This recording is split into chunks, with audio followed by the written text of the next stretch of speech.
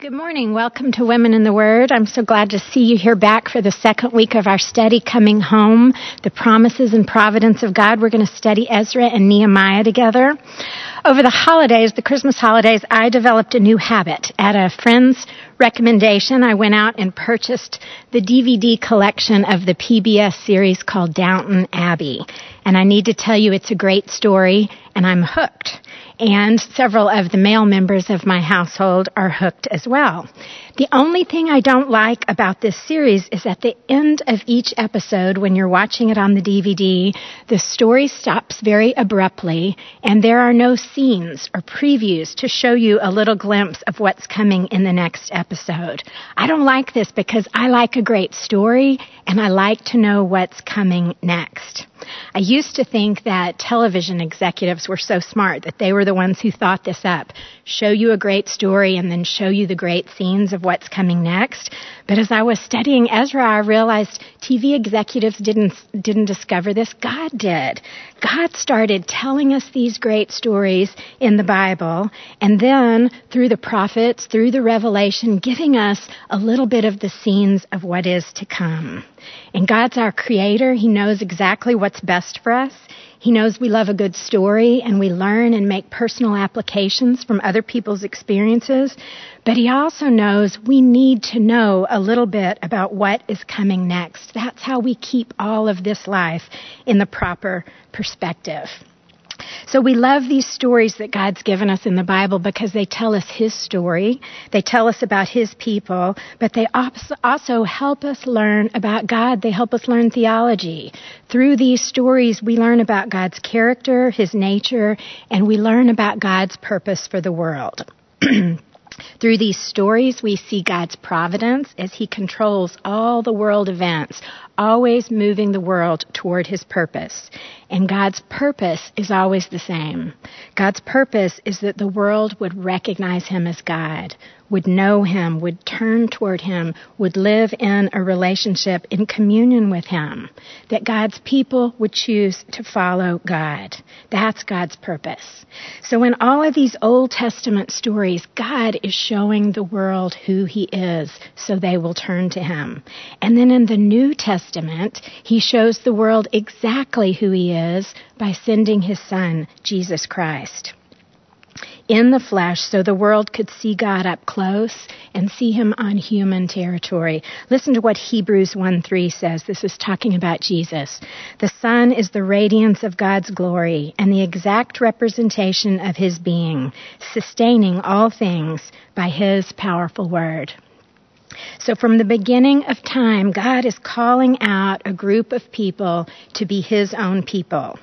And then in the New Testament, through Jesus' sinless life and His sacrificial death on the cross, God's people could have their sins permanently forgiven. They could be in good standing with God. They could approach God. They could know Him. They could rest in assurance that they would live with Him in heaven one day. That is God's great purpose for the world. That's God's great story. And God tells us in the Bible that He's not rushing the world to the end of the story. He is being patient and waiting so that everyone would have an opportunity to know God, to turn to Jesus Christ in faith and live in relationship with God. That's part of God's great story. And within His story, He's given His people a part to play. Through all of time, God's people have been called to serve God's purpose and to live in the world as living messengers, or as missionaries, as you might say, to live in a way that shows the world who God is. So as we study these books, Ezra and Nehemiah, let's remember they're historical books. They're God's story, and we study them, of course, to know more about God, but we also study them to learn where we are in this story, because God's story is continuing, and He is sovereignly moving all the world events to the end of His story. And through the prophets and through the book of Revelation, God's given us the scenes. He's given us the information we need to know about how the story will end one day. He's told us that one day Jesus Christ will return. But it won't be a quiet, little, obscure event in Bethlehem, unmarked by many people. It will be a big event, and on that day, every knee will bow, every tongue will confess, every person on this earth will recognize Jesus Christ as the Son of God and the Messiah. And God tells us that there will be a great day when all the people who are God's people, all the people who have put their faith in Jesus Christ, that they will be united with God and they will live as His people forever. That's the great storyline God has written, and He is creatively working it out in our world, and He gives us each a part to play. So that's why we study these history books, to learn more about God and to learn about our part in His great story. In all the history books, we always see two things. We see first God showing the world who He is, showing His people who He is. And then we always see His people or the world responding. Now, there are multiple ways to respond to God. That's what keeps these stories so interesting. But only one response to God is truly appropriate. But God has given us each a choice. We can choose to disregard God as He reveals Himself to us. We can decide that He's not really all that relevant and we're not going to give Him a significant role in our lives. Or we can choose to just reject Him entirely. We can choose to live our lives our own way and according to our own purposes. Or the last choice, the only appropriate response to God. We can choose to turn to Him faith and to live with a heart of worship. That's what we see in the people in Ezra chapters 2 and 3. We see them turning to God in faith and living with a heart of worship. I think it's important, since we're going to talk so much about worship this morning, we need to define it just a little bit. And we're defining worship by how God has defined worship, how He has described worship in His Word. Worship is not a feeling or an experience or a performance that we watch. Worship is not one piece or one segment of our Christian life. Ladies, worship is a way of life. Worship is reverence, respect, extravagant admiration, devotion, all to an object of great esteem. Worship is the only right response to God. When He shows us who He is, the only appropriate response, the only appropriate choice is to turn to Him with a heart of worship. In our Bibles, we see lots of examples of worship. We see worship when times are good. We talked a little bit last week in our history that when God first made the covenant with Abram and He offered him the land of Canaan and He showed him the land and He said, all this I'm going to give to you one day. The Lord appeared to Abram and said, to your offspring I will give you this land. This is from Genesis 12. So Abram built an altar there to the Lord who had appeared to him. Abram worshipped. We see worship in other times when things are good. When Jesus was born, the wise men and the shepherds worshipped. But we also see examples of worship when times are bad. In Job 120, after learning that his children had all been killed in one instant and all his fortune and his property lost, at this Job got up and tore his robe and shaved his head. Then he fell to the ground in worship. So we see clearly from the way God has described worship, worship is not a feeling. We can worship when times are good, and we can worship when times are bad. And we also see that worship is incredibly valuable because Satan desperately wanted worship from Jesus during the time that Jesus was being tempted in the wilderness. From Matthew 4:9, it says, showing Jesus the whole world, Satan says, all this I will give you if you will bow down and worship me. So we can clearly make a case that worship is not a feeling or an experience. Worship is a way of life. Worship is a right response to God when we see who He truly is. And God values our worship. The books we're studying, Ezra and Nehemiah, they're all about God rebuilding this group of people that He's called out to be His people. In their past, they had been disobedient. They had violated their agreement with God. So God shows the world who He is by by exiling them, by lifting his hand of protection from them for a period of time so that they could be purified. God showing the world his holiness and his justice and his righteousness because he can't tolerate their disobedient behavior. But then God shows the world who he is again by rescuing them and bringing them back and restoring them to this land and honoring his promise to give them this land and make them a great nation.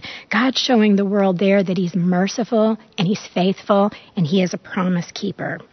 So God rebuilds them. He rebuilds their nation, their wall, their temple, their reputation, and most importantly, God rebuilds their hearts.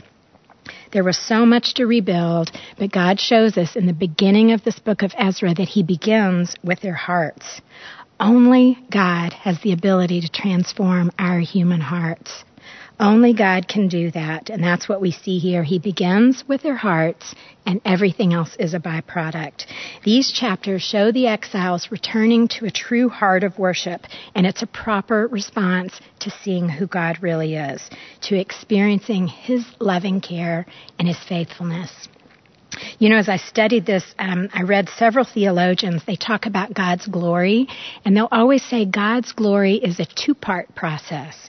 First, God generously reveals his glory to the world. He comes to the world and he shows us who he is, and man responds with worship, giving glory back to God. So glory is this two-part process, and we see it in Ezra 2 and 3, this glory giving that comes from a restored heart of worship. I think we can really see attributes of a heart of worship towards God in these people. So open your Bibles to Ezra 2 and start reading with me. This is a list of the exiles who returned. Now these are the people of the province who came up from the captivity of the exiles, whom Nebuchadnezzar, king of Babylon, had taken captive to Babylon. They returned to Jerusalem and Judah, each to his own town. All right, so chapter 2 begins with this list of the Israelites who've chosen to leave Babylon and return to Judah. You remember we studied last week, King Cyrus ordered a decree that all these people, all these Israelites living in Babylon as exiles could now return to Jerusalem, rebuild the temple, and rebuild their nation. The list here shows us who goes back, and the list shows us God's providence. Remember in chapter 1, it told us that all the people who left did so because God had moved their hearts. God moved the hearts of the people who are listed here in this list. Now, we've got a long list of very difficult names. This happens several times in the Bible. We'll get a list like this. Sometimes they'll call it a genealogy. I'm not going to ask you to raise your hands, but I'm wondering, in your personal Bible reading, have you ever come upon one of these lists and just skipped over it? I don't need to stumble through all those difficult names. I'm just going to skip to the end. I'll have to admit to you, I've done that a few times. When I was pregnant with my first little boy, for several weeks in a row, my dad would call me long distance, and he would give me suggestions of baby names, and they were always the most outlandish Old Testament names. And I would think, he's been reading these lists. He's been reading these genealogies, and that's one use for this list, but there are others. God included them in Scripture. That means they're profitable for us. There's something for us to learn. So we need to not skip over the list. Thank you for spending some time in this list. The first thing we notice in this long list of the people who are returning, we notice that the returnees are identified one of three ways. They're either identified by their family name. You see that in verse 3 when it says they are the descendants of. All right? Or they're identified by their ancestral city. You see that in verse 21 when it says men of the city, men of Bethlehem, and it lists all these different cities. Or they're identified by the kind of work they do. They're either Levites, temple servants, descendants of Solomon's temple servants. The list is actually very important because proving their Jewish heritage was very important. You have to remember, we talked about this last week, the Israelites are God's chosen people. The promises of God are made simply to this group of people, not to any other nation. And God had promised this land of Canaan to the Israelites. It was their inheritance. It belonged to no one else. So it was very important that they were pure in their heritage. Purity in their heritage was important, and that's what we see in the list. Purity is important. A heart of worship will be committed to purity. Now, please be aware, this isn't a racial purity that's intended to demean or marginalize people from other nations. It's simply a purity that God prescribed. I think it's really important that we focus on that. There is purity that God prescribes for his people all through his word. And all through their earlier history, God had told them that the whole world would be blessed through their nation, through the Israelites. And for that reason, they are not to intermarry, but they are to remain pure racially. God's purpose in this, we talked about this again last week, was attached to his plan to bring the Messiah, to bring Jesus Christ into the world through this group of people. Specifically, he would bring them through the line of David. King David, Israel's second king, had a great heart for God. God made a promise to David that one of his heirs would remain on the throne forever.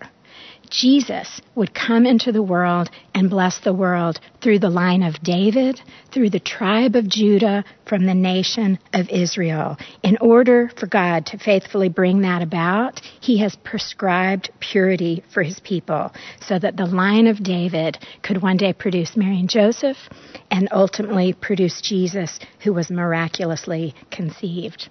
So all the promises of God had been made through a covenant with one group of people, the Israelites. They were promised this land, they were promised that they would become a great nation, and they were promised that the entire world would be blessed through them. All that happens in Genesis 12. Their ancestry is the link to the future promises, so pure ancestry is of utmost importance here. All right? Well, the people are identified by their family name. And their family name, that means that they could either provide a written description or an oral history that linked their family name back to one of the 12 tribes of Israel. Okay? Or they were identified by their ancestral city.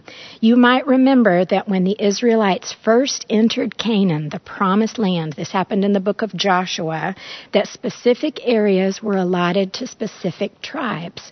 So if you were a documented landholder in that area, the only way that could happen would be that you were an Israelite. Your ancestry was pure and you were a member of that tribe. So those were two certain ways that you could confirm that you were an Israelite.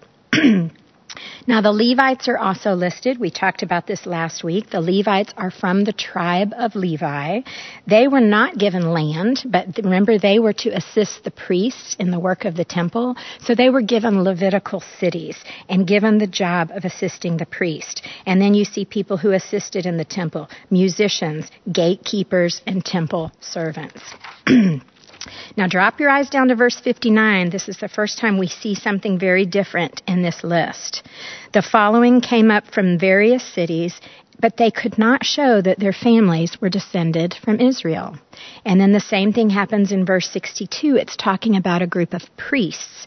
And it says, these searched for their family records, but they could not find them, and so are excluded from the priesthood as unclean.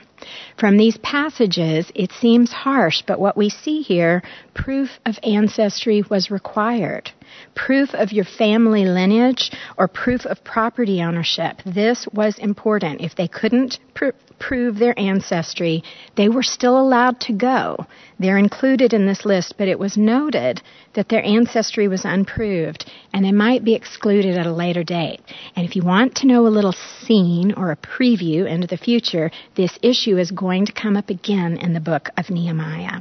So purity in their ancestry, we can see from this list here, that is very important. Proof of your family lineage or proof of property ownership. Those who couldn't prove it were still allowed to go, but it would become an issue later on. We see from the list they're very diligent in their efforts to maintain the purity that God had prescribed. And we see it in this detailed list. God had prescribed purity and said it was of utmost importance, and we see the people responding to God by pursuing purity also. I think we have to stop here and consider the fact that the people knew what God had prescribed. They had that knowledge. They knew from the law of Moses, what God had told them to do, the words and promises of God to Israel. And that's what enabled them to pursue purity. And it's the same for us. We have to know what God has prescribed all through His Word. All through this, He gives us prescriptions for purity. He prescribes purity in our sexual lives. He prescribes purity in our thought lives. He prescribes purity in our words, in our speech, in our business dealings with each other. He does this because He's our Creator and He knows what's best for us. And He also does this because He wants us to fulfill our purpose. We are to live in a way that shows the world who God is. If our hearts are committed to responding rightly to God, just like the Israelites, we will choose to pursue purity in every area where God has prescribed it. Now, in case reading through this list made you uncomfortable because God is excluding people who couldn't prove or verify their ancestry, I think it's important to note that in their history, on occasion, God did sometimes include outsiders. But it was always an incident where it was an outsider who demonstrated great faith in God. Both the temple servants that are listed here in verse 43 and the descendants of Solomon's servants that are listed in verse 55, many historians and theologians believe that those servants, those did include foreigners. They included people who were probably conquered people, but who had demonstrated such great faith in God that they were brought into the family of God. But the important distinction here is that it was God in His providence and in His sovereignty who dictated when an outsider could be brought in and included into the family of faith. So that did happen, but it happened when God said it would happen. All right, the second important thing that we learn when we study this list is that the list shows and proves God's faithfulness. He had promised through the prophets that these people were going to be exiled in Babylon for a certain period of time, but not forever. He had promised that He would bring a remnant back. The list is the historical record, the historical proof that God was faithful to His promise. The list is what connects that first community of believers who'd received the promises of God. The list connects them to this group of believers. Everyone listed here is proof of God's faithfulness, but this is also evidence that these people are being given a new identity. They're no longer God's exiled people, cast off, sent away. Now they're God's faithful remnant, coming back to receive the promises of God. Well, if you add it up, it'll add it up there for you. There were almost 50,000 who returned. That sounds like a lot, but relatively this was not a big number, considering how many Israelites lived in Babylon. Those who returned, God moved their hearts, and they were willing to leave the lifestyle and the security of Babylon. Now you have to think about this. God told them to settle down and live there, build houses, plant gardens, invest in the welfare of this place. And they did. And they actually became somewhat prosperous. You see here that they had male servants and female servants and singers and livestock that they were taking back with them.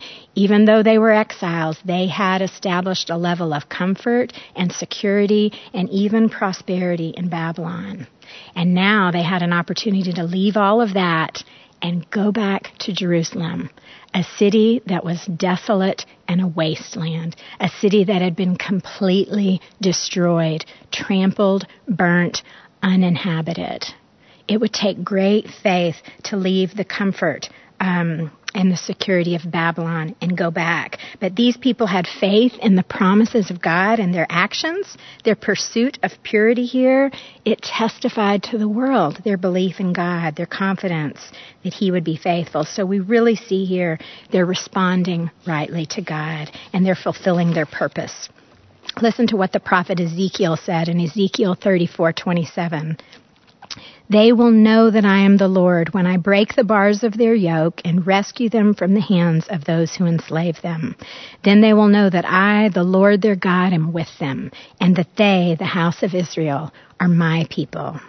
You see, it's that same thing again of God showing them who He is. He's their rescuer and their redeemer.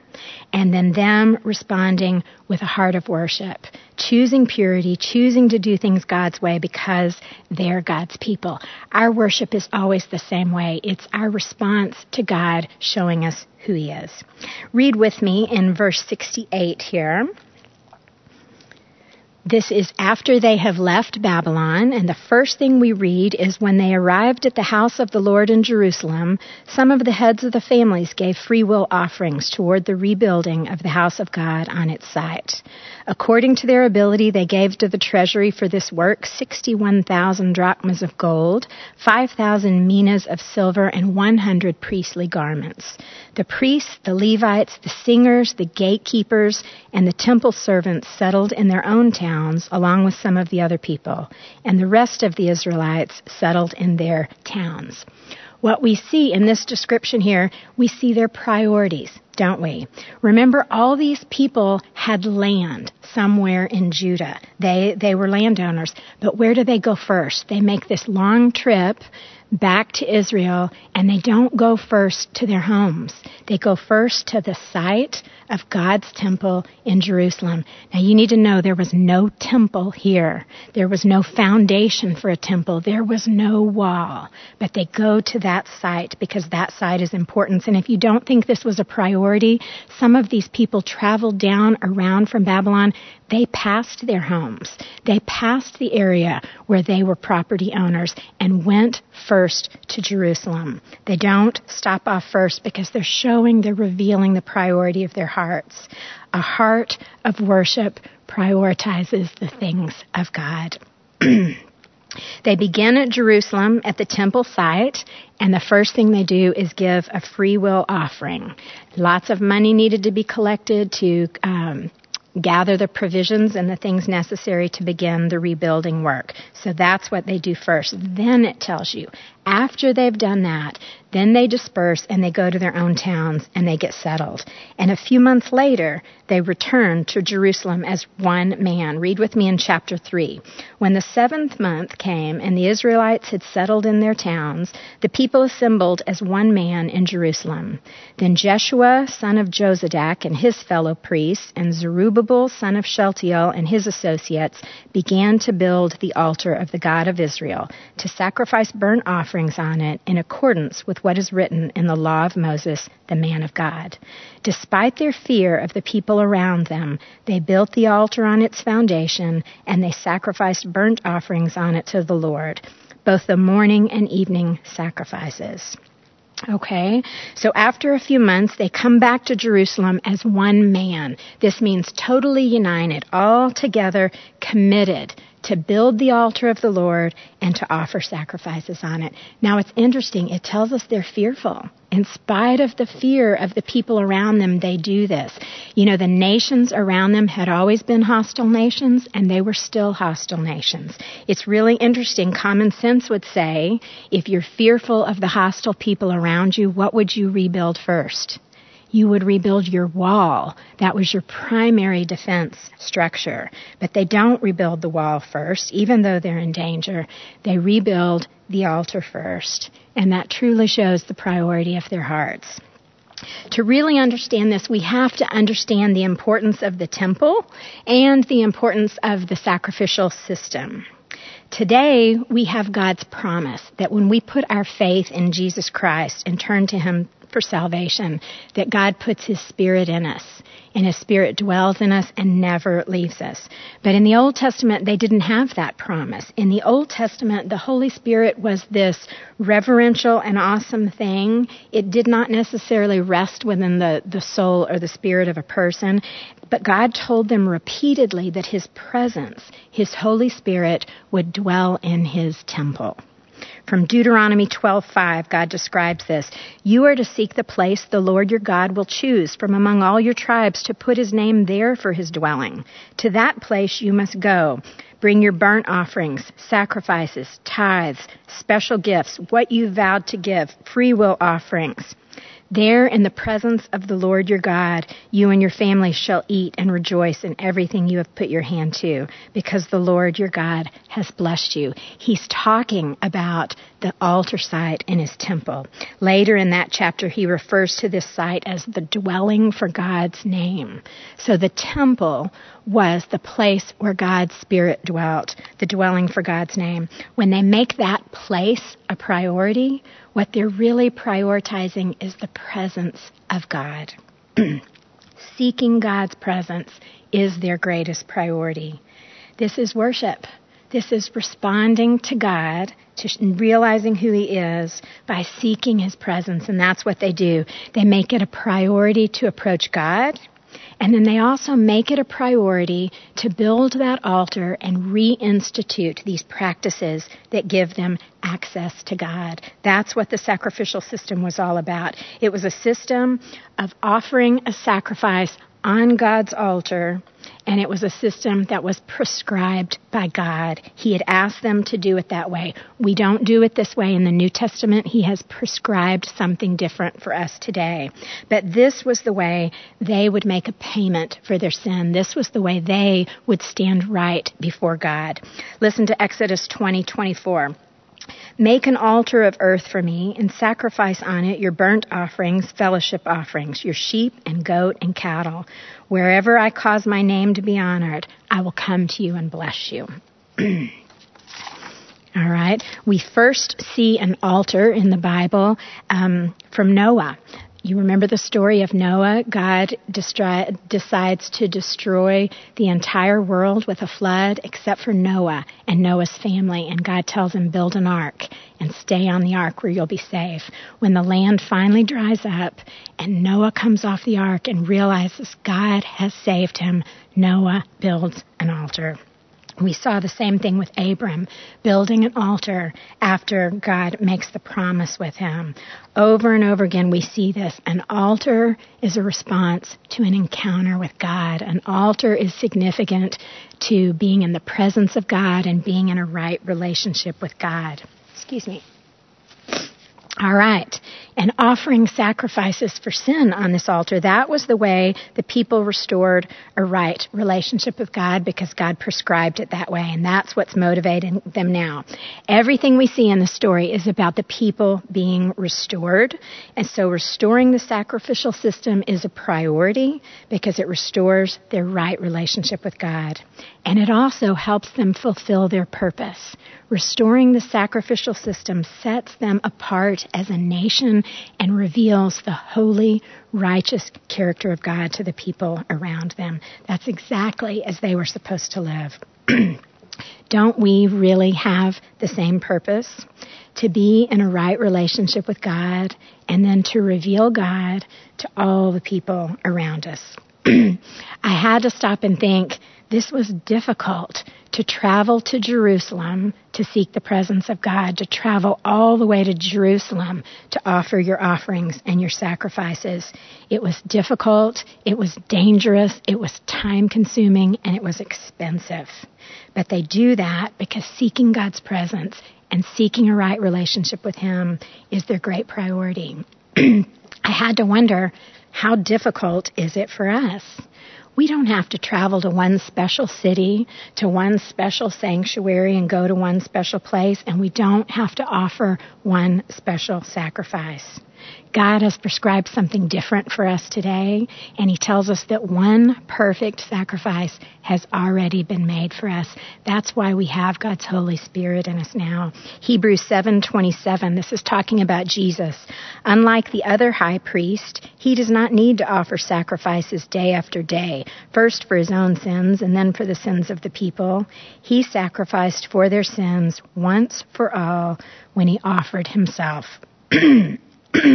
Excuse me. When we place our faith in Jesus Christ as the perfect sin sacrifice, we are promised that God's Holy Spirit enters us and never departs. We don't have to travel a great distance. We don't have to go to a great expense to offer a sacrifice because Jesus has done it for us. That's how God has prescribed it for us today. But we do still have to make it a priority.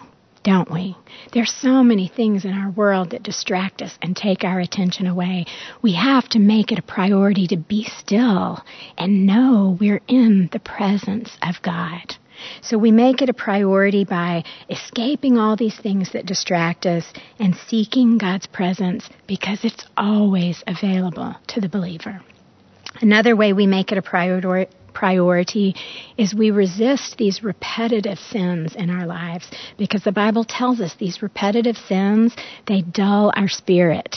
They dull our sensitivity to God's Spirit, to the Holy Spirit moving in us. So these are things that we can do to make the presence of God a priority in our lives. You know, we have in this remnant group of people such a great example to follow of people who prioritize the things of God. And because of their priority and their pursuit of purity, we can see God is renewing and rebuilding their hearts as only God can do. In response to God's mercy and His grace, in response to God's power that uses a pagan king and pagan hostile nations to bring them back and finance their rebuilding work, they respond to God in the only way possible. They respond with a heart of worship. All right, drop down. Let's read chapter 3, beginning in verse 4. Then, in accordance with what is written, they celebrated the Feast of Tabernacles with the required number of burnt offerings prescribed for each day. After that, they presented the regular burnt offerings, the new moon sacrifices, and the sacrifices for all the appointed sacred feasts of the Lord, as well as those brought as free will offerings to the Lord. On the first day of the 7th month, they began to offer burnt offerings to the Lord, though the foundation of the Lord's temple had not yet been laid. I love that passage. I think the first sentence and the last sentence are probably the most important. The last, though the foundation of the Lord's temple had not been laid, they're offering sacrifices. That really shows their priorities. We're going to offer sacrifices before we even begin building this magnificent structure. The last sentence, also very, very important, in accordance with what is written. In accordance with what was written in the law of Moses. In that short passage, they repeat that phrase or that idea 3 different times.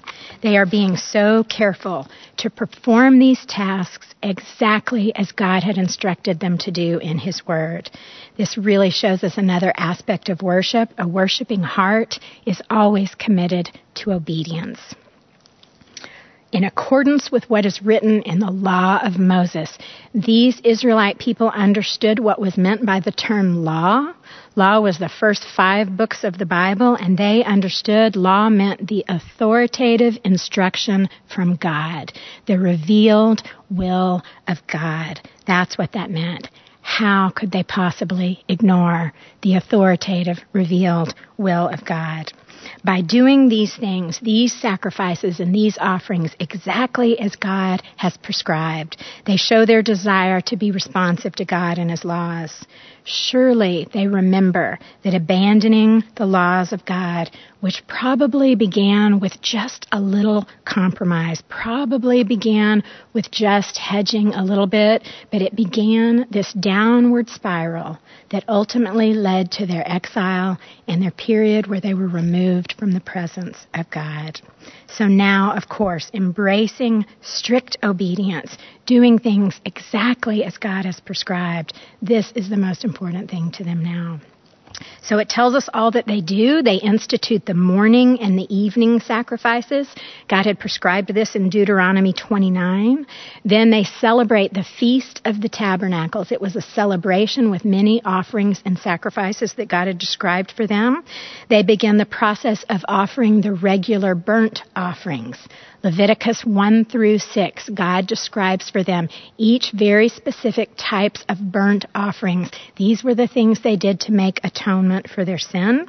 They also start with the new moon sacrifices. New moon sacrifice means at the new moon. It happened at the first of every month. It's important here that these things happened on the first day of the 7th month. And that's important because the 7th month in their calendar was the equivalent of the Jewish New Year. It was also a month that contained a large number of these sacred festivals, all with sacrifices and offerings prescribed by God.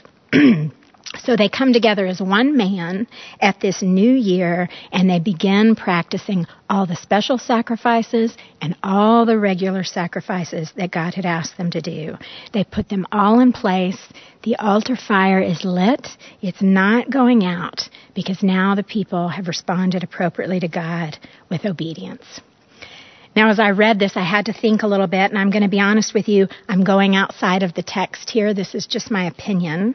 But in my opinion, I don't think this is some mechanical, rote obedience they're demonstrating here. I think it is an overwhelming desire to do what is right out of love and admiration and respect and gratitude to God. And I think that's the kind of obedience that pleases and delights God. You know, these regular burnt offerings, there are 6 chapters in Leviticus where in each chapter God is very specifically describing how this burnt offering should take place. And each one ends the same way. Very detailed description of how to do it. And at the end, they put it on the altar and they light the fire. And in each chapter, as the fire is lit, the smoke goes up and the words are, it was an aroma pleasing to the Lord. An aroma pleasing to God every time like that. I think what we see here is strict obedience out of a desire to please the Lord. J.I. Packer says, keeping God's law is the truest expression of gratitude for grace. I think that's the obedience that we see here. I believe what's motivating them is a desire to please God, to be a beautiful aroma rising up to God that pleases Him. Listen to the way God described obedience in Deuteronomy 30. And again, this was part of their law. They had this information. God had told them earlier, I'm giving you all my commands. I'm giving you a choice. If you honor my law and my commands, it'll go well for you. There will be blessing. If you don't, and you're disobedient, and you're unfaithful, and you turn away, there will be curses, and you'll be exiled. Listen to this description. When all these blessings and curses I have set before you come upon you, and you take them to heart wherever the Lord your God disperses you among the nations, and when you and your children return to the Lord your God and obey Him with all your heart and with all your soul according to everything I command you today, then the Lord your God will restore your fortunes and have compassion on you and gather you again from all the nations where He scattered you. The condition here was that they would return to the Lord with all their heart and all their soul. That's not some rule-following, grudging, do-the-right-thing kind of discipline, and it's definitely not some religion to practice. It's a transformed heart. God would call it a circumcised heart, and it's transformed to obey simply out of love and gratitude. I think that's what we see from them here. So as I studied this, I thought, well, we have a great opportunity to evaluate our own obedience, don't we? Is my obedience simply to do the right thing, to look good in my Christian community, or to check it off my list? What do you think about that? Or what about, is my obedience a burden that I grudgingly comply with? Or is my obedience something I gladly offer to God because of His mercy and His grace in my life?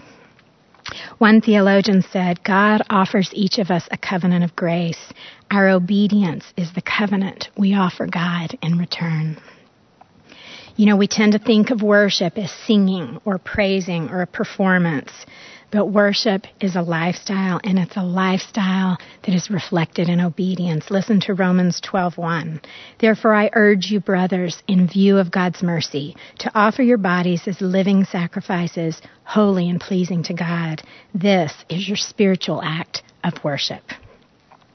All right, we see worship in their obedience. So now here we are in the story. The sacrificial system is back in place. The altar is built. The fire is lit. Day after day, morning sacrifices, evening sacrifices, followed by morning sacrifices. Their focus is on God. They are now God's people, living in obedience to God's law, fulfilling their purpose, showing the nation around them who God is. Read with me, chapter 3, verse 7. Then they gave money to the masons and carpenters and gave food and drink and oil to the people of Sidon and Tyre, so that they would bring cedar logs by sea from Lebanon to Joppa, as authorized by Cyrus, king of Persia. All right. They're beginning the work now to actually rebuild the temple structure, and they're building it for God's glory. All through that verse, we see the providence of God. We see the providence of God in the fact that the building products are coming in from these neighboring countries of Sidon and Tyre, not necessarily countries that looked favorably on Israel, but countries under Persian rule, under the submission to King Cyrus. So they must provide these materials. It's interesting that these are countries very rich in natural resources right there. Also interesting that these were the countries that supplied the original building materials the first time the temple was built. That is God's providence. We also see God's providence in that He has provided the leadership there. He's provided Zerubbabel. We talked about him a little bit last week. He was in the line of Israel's kings. So he was of kingly descent. He was a political ruler. He's also sent Jeshua, who is of priestly descent. So we've got a political ruler over Israel. We've got a spiritual leader over Israel. And then all the Levites, they take the job of administering this big project and overseeing it. All right. They begin this project, and drop your eyes down to verse 10. When the builders laid the foundation of the temple of the Lord, the priests in their vestments with trumpets, and the Levites with cymbals took their places to praise the Lord as prescribed by David, king of Israel.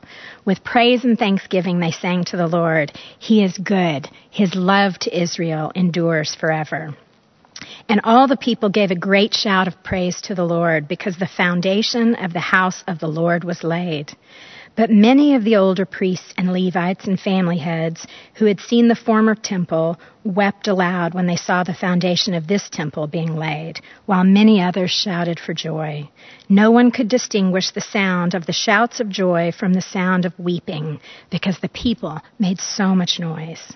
And the sound was heard far away. We have a beautiful description here of celebration.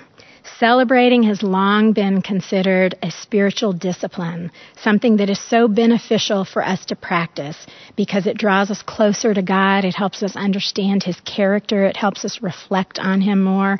It creates intimacy in our relationship with God when we participate in celebrations.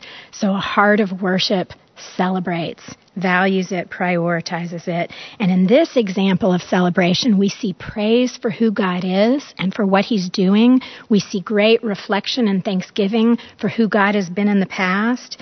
And we even see remorse and repentance and grief over the previous injury and insult to God and to His honor. The words here are very specific. He is good. His love to Israel endures forever. These were the exact words that David used when the Ark of the Covenant was brought into the tabernacle. Remember, before they ever had a temple, they had a tabernacle, a very elaborate tent that they moved around with them.